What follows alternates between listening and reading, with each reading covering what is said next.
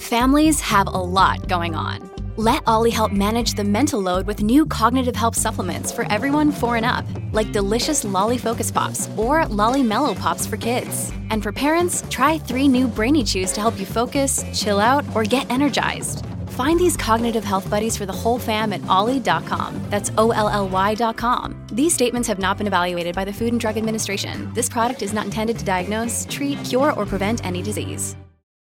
At Evernorth Health Services, we believe costs shouldn't get in the way of life-changing care, and we're doing everything in our power to make it possible. Behavioral health solutions that also keep your projections at their best? It's possible. Pharmacy benefits that benefit your bottom line? It's possible. Complex specialty care that cares about your ROI? It's possible. Because we're already doing it. All while saving businesses billions. That's Wonder made possible. Learn more at evernorth.com/wonder. This episode is brought to you by La Quinta by Wyndham. Your work can take you all over the place, like Texas. You've never been, but it's going to be great because you're staying at La Quinta by Wyndham. Their free Bright Side breakfast will give you energy for the day ahead. And after, you can unwind using their free high-speed Wi-Fi. Tonight, La Quinta. Tomorrow, you shine. Book your stay today at lq.com. Welcome to the New Books Network. You're listening to New Books in Geography, a podcast channel on the New Books Network. I'm your host for today, Stentor Danielson, from the Department of Geography, Geology, and the Environment at Slippery Rock University. Today, I'll be talking to Kirstin Munro, author of The Production of Everyday Life in Eco-Conscious Households, Compromise, Conflict, Complicity, published this year by Bristol University Press. Dr. Munro, welcome to the show. Hi, thanks so much. To start off, why don't you tell our listeners a bit about your background and how you came to write this book? Sure. I'm an assistant professor of political science at the University of Texas, Rio Grande Valley, which is all the way at the very, very south tip of Texas. But I wrote this book when I was living in Portland, Oregon.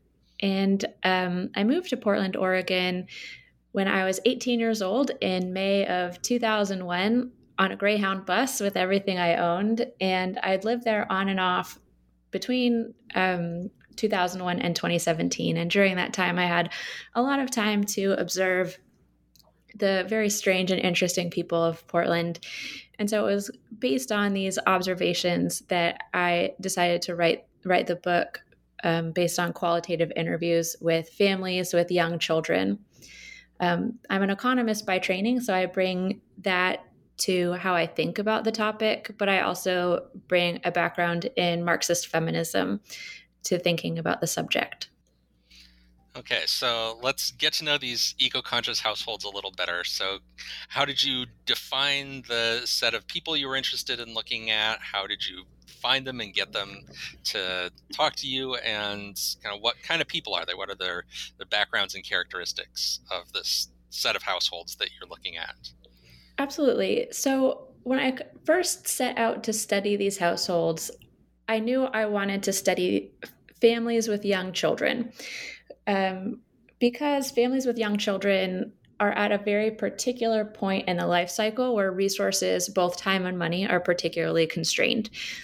And what I thought I would find is white, politically progressive, pretty affluent, educated, green, conspicuous consumers, the kind of people that I've been encountering in Portland, Oregon, and observing for 15 years.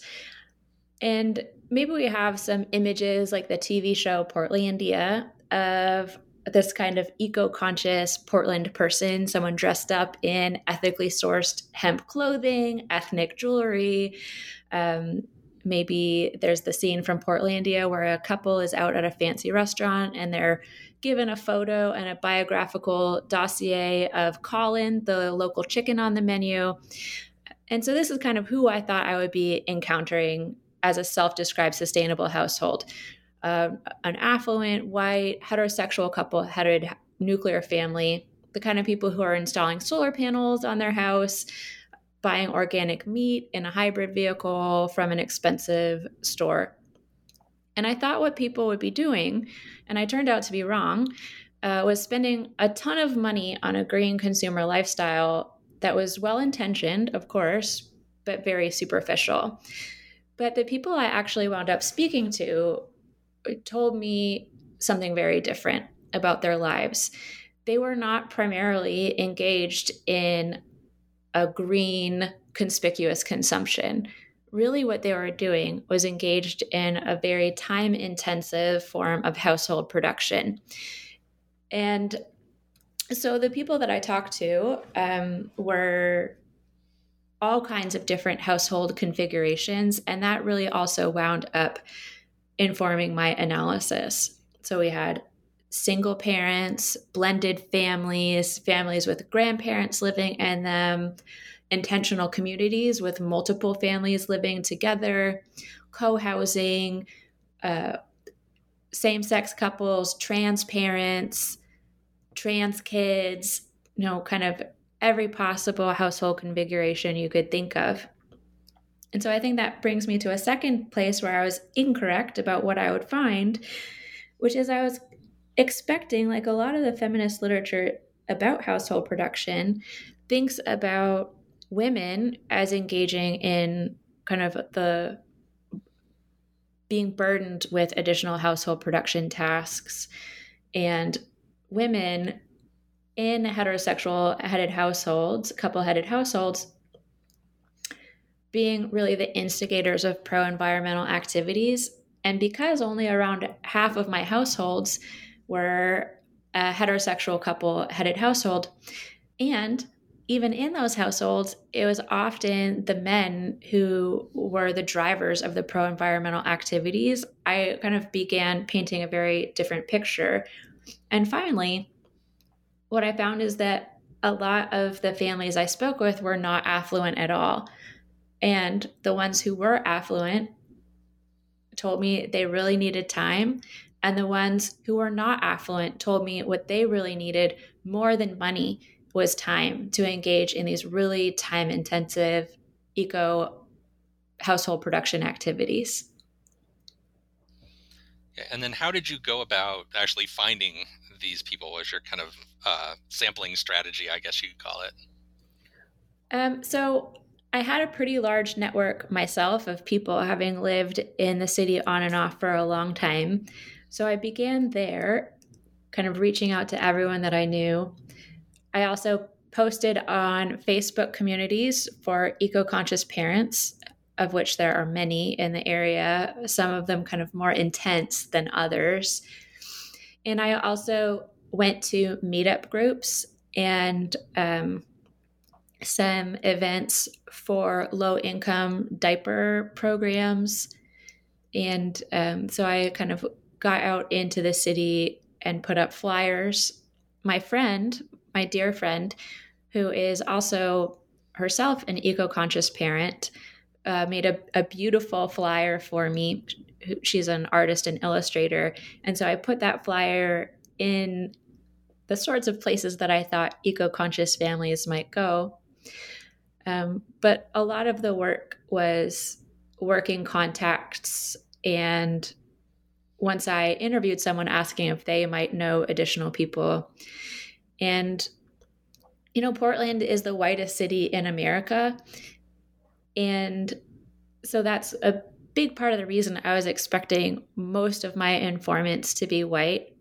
But what I actually wound up finding in my sample was diversity that was kind of ethnic diversity and racial diversity that was more than what you might expect just from a random sample in Portland. Okay, and it sounds like, so then what's bringing these people together is not, like their socioeconomic class or the family structure, but it's sort of a set of values that they're trying to pursue this idea of sustainability. So can you talk a bit about, what do these people see themselves as trying to accomplish by being sustainable? So I think that's an interesting question because I was also expecting to find people along a green spectrum. But what I actually found was a set of different priorities in the sustainability realm. So some people were really concerned with avoiding waste. Some people saw technology as a major solution to their problems. Some people were really concerned with preserving nature, whether or not people were part of the equation. Some people were really concerned with community. And so what I saw is in each household, they kind of had a different combination, generally of two very strong priorities out of that list. And so I think that made things very interesting, because we might have a household who is really concerned with self-sufficiency, not wasting, and technology as a solution, right? And so they would be really big on installing light switches that turn off lights and solar panels and different energy efficiency technologies around their household. But what they ate was mostly takeout and frozen vegetarian meals. Or if you kind of go to the other side, a very health-focused family, they told me that they hadn't been thinking about saving energy at all. So what I learned about sustainability in these households is that it's not just kind of a deep green to light green kind of continuum spectrum. What I actually saw is that sustainability means very different things to different households depending on what their specific priorities are. And where are people getting these priorities from, as well as the information that they're using to implement it, right? So if they decide that they really want to focus on health, for example, well, so how do they figure out, what things they should eat to be healthy? Where do they get the information that they're using to select these practices? That's so interesting. So I have a whole chapter that's called research, doing their own research, that's all about how they try to find this information. A lot of people are using the internet and specific websites that they think are reliable. This phrase, doing your own research in the pandemic, has really taken on a different meaning. And, I've saw so many memes in the pandemic of a picture of a headstone that said, did their own research, 2020, right? And for these households, doing their own research means that they can't trust the mainstream ways of getting things done. And they can't trust the government, and they can't trust normal sources to kind of more mainstream sources of information. So they'll have particular websites where they get a lot of information about these practices. They also rely on each other, kind of community members.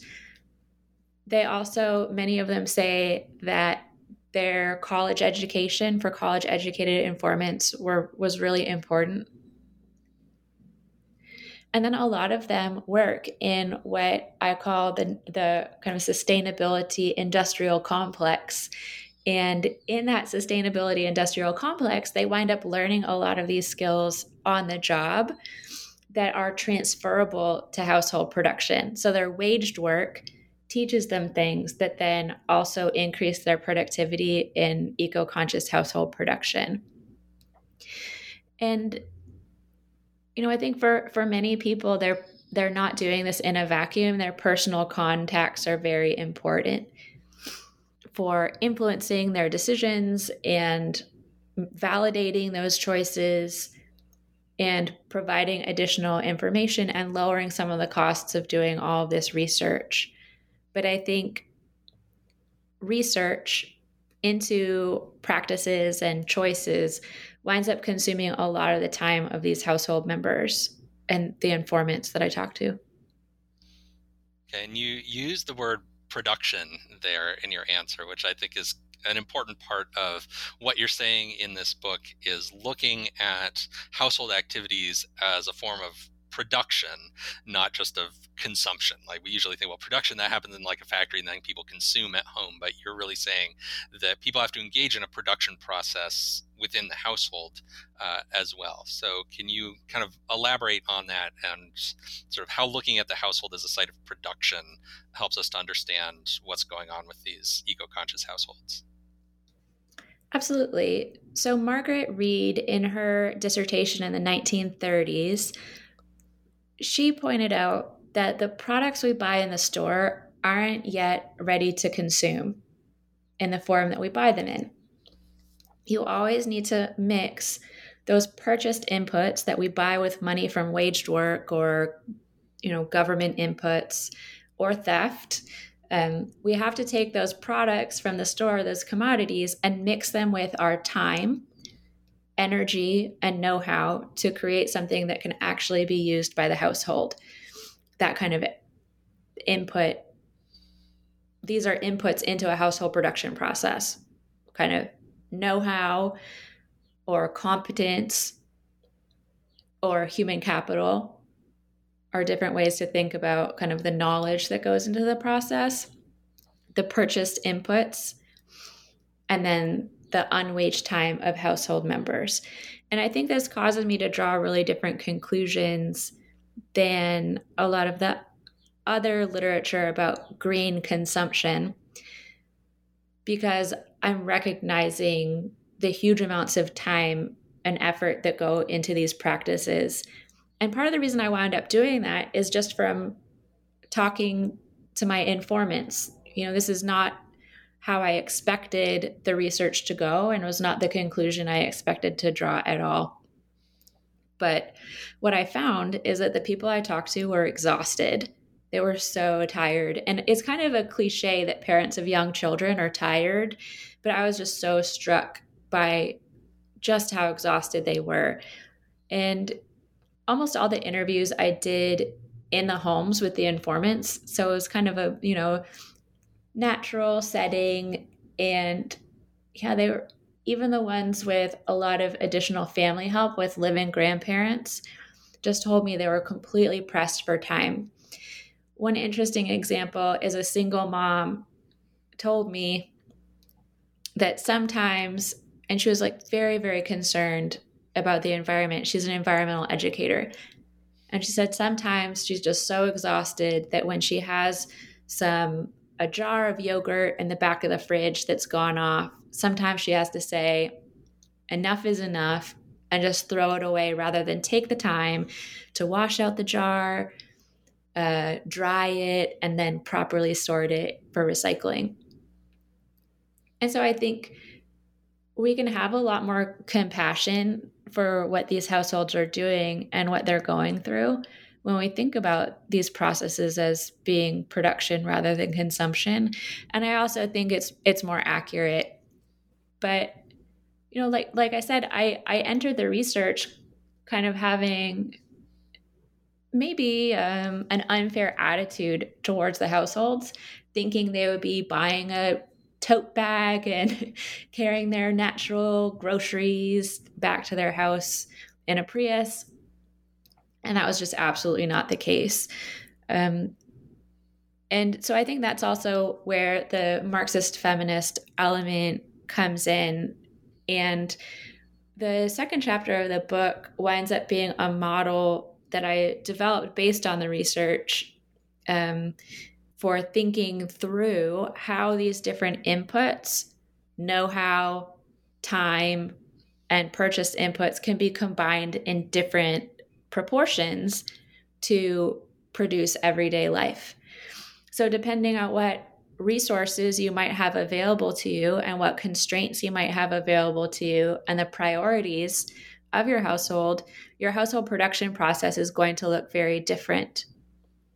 And so, someone like Gary Becker, who creates this famous and much hated model of household production, winds up actually being very important for me, because a key insight of Gary Becker's model is that households can get things done in everyday life using varying proportions of inputs and then subject to constraints. And so I understand that bringing kind of this arch neoliberal economist into the mix and adapting him to a Marxist feminist perspective might sound kind of strange. But at the same time, turning Becker on his head really helps me see clearly what it is that these households are doing, which is they're not just buying things. They're engaging in very, very time and knowledge intensive practices with the inputs that they are buying.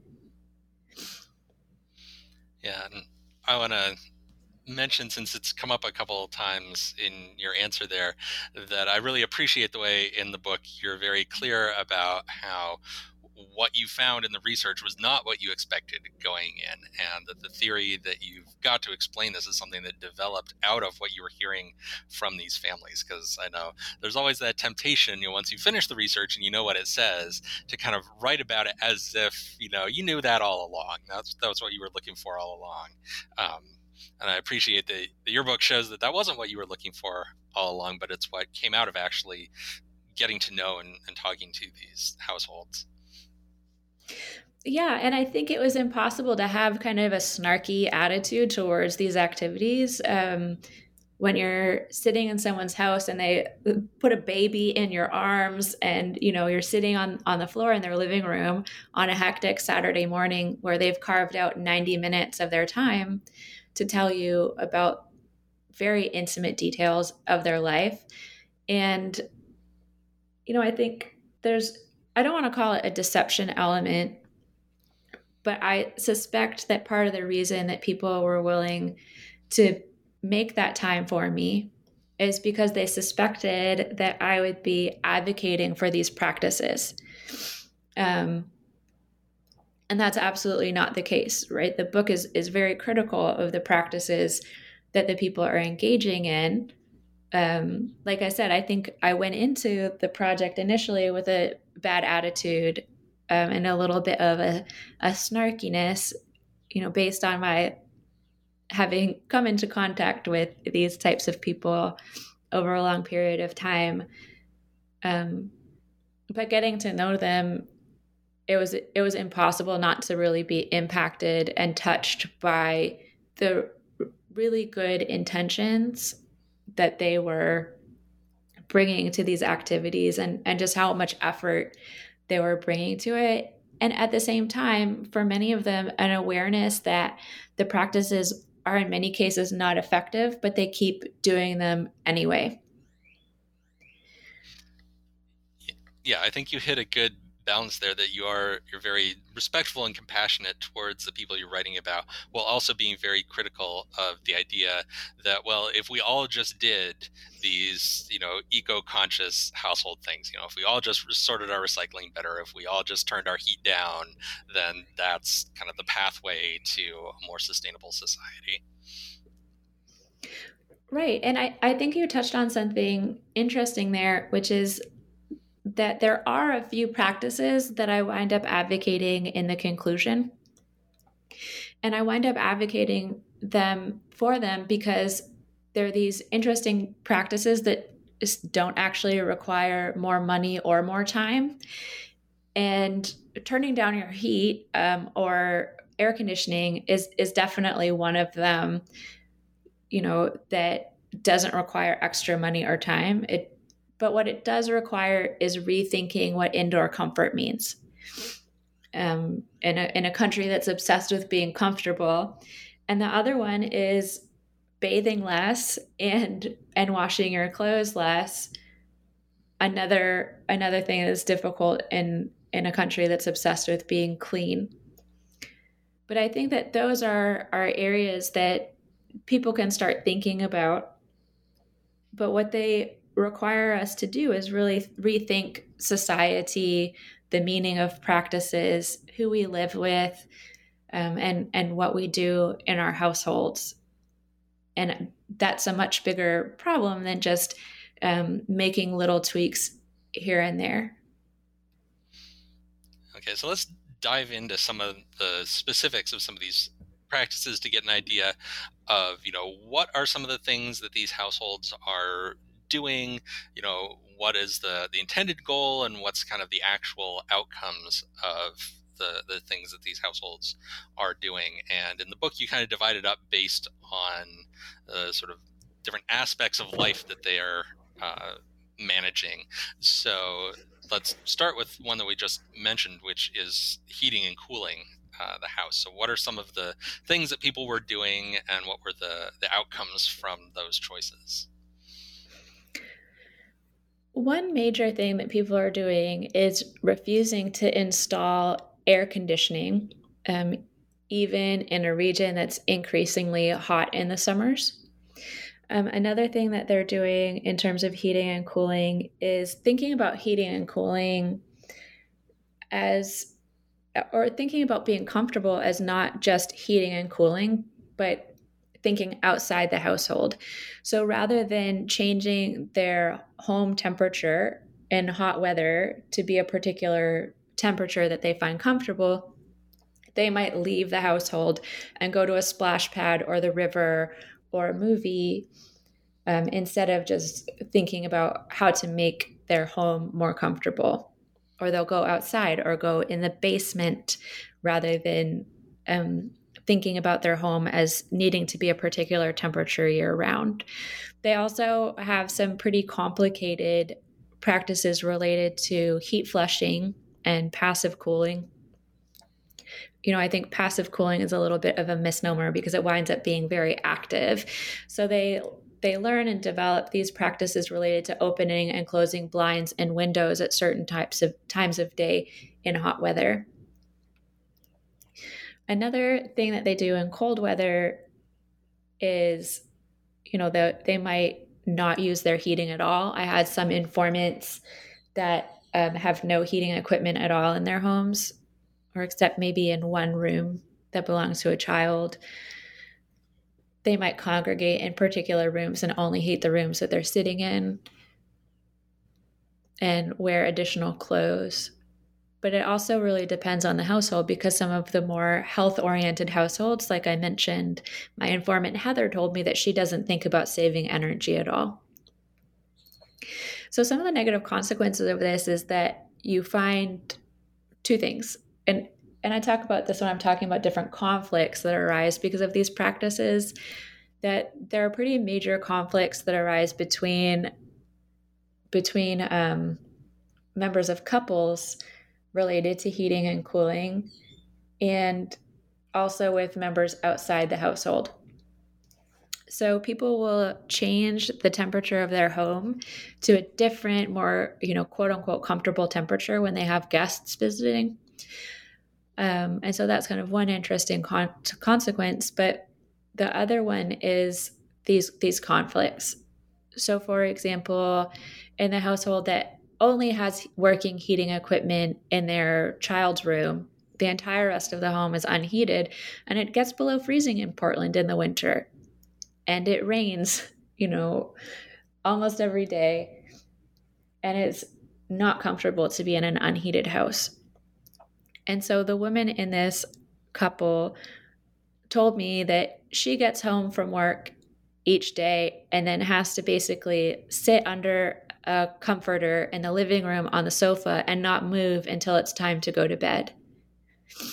And in her household, her husband is a stay-at-home dad and also a self-employed artist. And he doesn't mind having no heating equipment in the house. And so they kind of had a little bit of a conflict, kind of a disagreement in front of me about the lack of heating equipment in their home. Because the woman in that couple, who I called Ivy, is miserable. But then she describes herself as a whiner for wishing that she had heating equipment in her home. Another memorable conflict was between a couple that I call Victor and Vanessa. Vanessa's a stay-at-home mom with 3 kids, and Victor earns the money for the household. He demands things like 3 hot meals a day from Vanessa and a lot of very intensive mothering practices. For example, she did diaper-free babies, which means that rather than use diapers on her children at all. She avoids the decision about whether to do cloth or disposable diapers by 24/7 monitoring each of her children as babies for any signs that they need to eliminate, and then holding the baby over a sink, which is an incredibly time-consuming practice. So thinking about those priorities in that household, what Victor wound up doing is programming his household's thermostat during the day when he and the children are not home to 60 degrees Fahrenheit, which is too cold for Vanessa.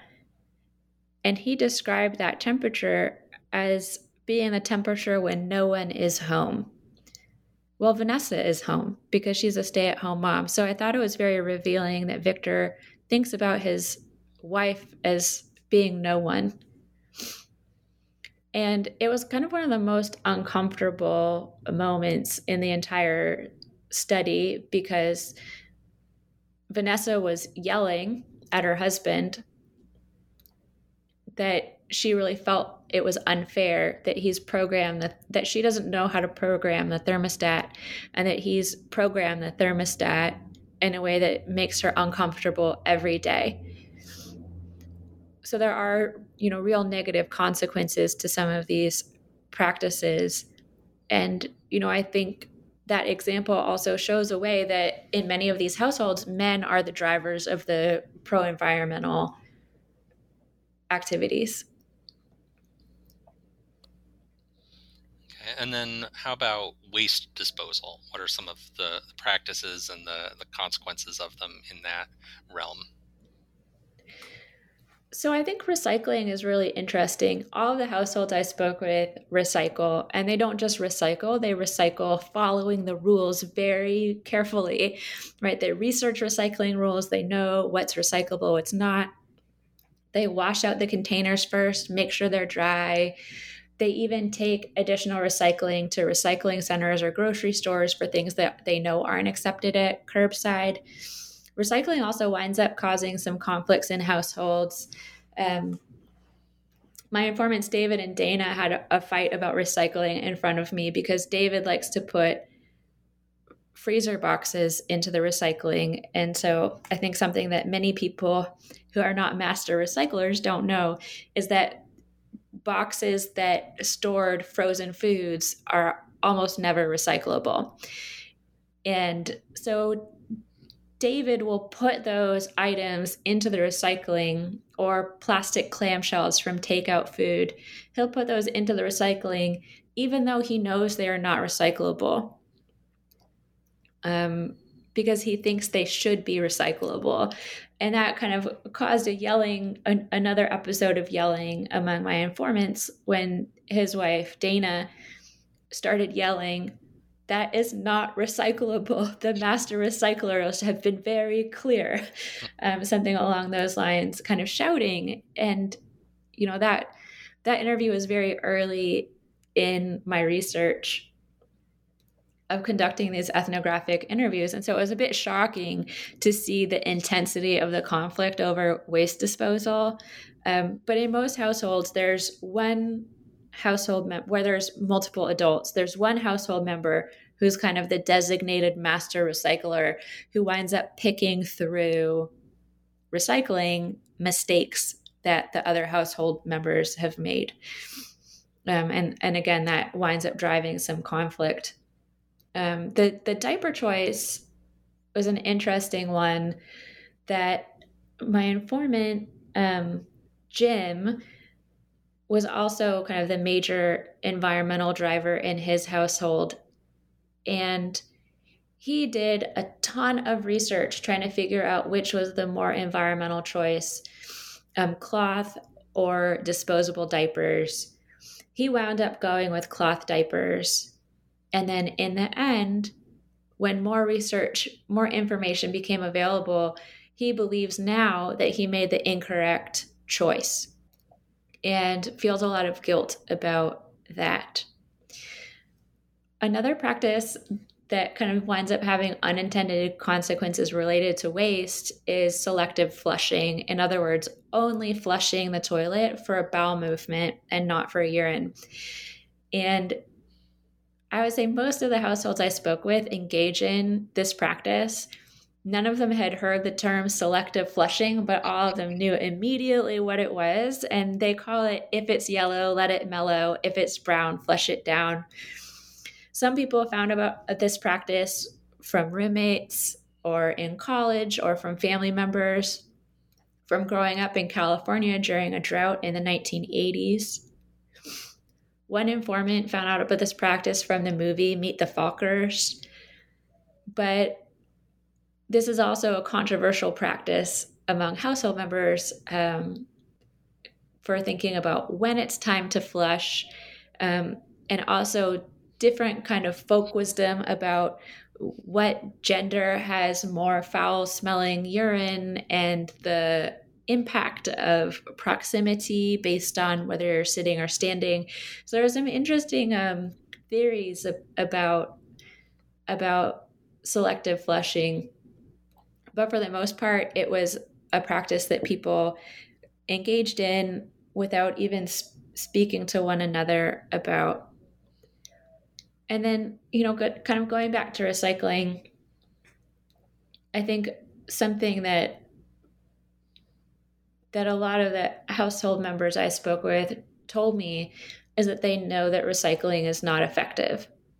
Right? They know it's going overseas. They know it's being incinerated. They know it's making the people who are processing that waste sick, and that it's not actually a more environmental choice to recycle, but they do it anyway. And so I think that touches on how a lot of these practices wind up just being habits that people engage in, whether or not they're effective, kind of without regard to their efficacy. But, a final thing related to waste that I found really interesting is the concept of packaging. This was another surprise finding for me, which is that, most people, when they were talking about trash, didn't seem to have very extreme feelings when it came to the subject of trash, right? Trash is something that you expect to have in a household, right? It's a fact of life. But when they were talking about trash in the form of packaging, even my most laid back informants became very passionate and very angry talking about packaging. In particular, packaging from Amazon orders, but also food packaging and other packaging that they see as being unnecessary. And kind of the ways that packaging accumulates very quickly in a busy household with kids. And finally, how that packaging is this very uncomfortable reminder of their collusion with the economy and society that they oppose and that they think is harmful for the environment. So I think when they see this packaging accumulating in their home, it reminds them that there kind of is no perfectly environmental choice. Okay, so then to kind of bring this together, right, if a lot of these practices that people are doing are not effective, they're, taking up a lot of time that people have for maybe not very much or even a counterproductive outcome, what is the right way to go? How do we make our way of life more sustainable? If not, this sort of household level, eco-friendly behavior. So what I point to in the conclusion is that a lot of our choices are constrained by the way society is organized, right? People live in these households that are designed to contain a nuclear family. In those households, they are built in a particular way, right? And we have this huge housing stock that suggests a particular way of living and organizing people in space, right? We have cities that are designed a certain way. We have norms and expectations about what life is supposed to be like. And all of that provides this really hard constraint towards doing things in a different way, right? We have to sell our time to get money to buy the stuff that we need, right? Unless we're going to live like the Unabomber in the woods, like trapping rabbits and eating berries in a shed. And not to say that's not a valid way to live, right? But if you're going to live an on-the-grid life, there are really strong constraints and barriers to living in a different way. And so what I point to in the conclusion of the book is that we really, I think, for a more sustainable or eco-conscious world, that we need to rethink some of our fundamental assumptions about how people should live, whether that's the different actions that we take to feel comfortable when it's cold outside, or even who we should be living with in a household, and how many people should be living together. And, so what I point to is that that's extremely difficult to do within capitalism. And when we talk, when we think about an alternative to capitalism, I think a lot of people point to different green inputs, right? Just shifting around these proportions of how much is provided by the state, how much is from industry, how much electricity is from wind or solar, just shifting around those proportions. And what the model that I talk about in chapter 2 points to is that shifting the proportions doesn't change the fundamental production process, right? If I have a little bit more provided to me by the state, maybe I work a little bit less, but that doesn't really change the production process in my household.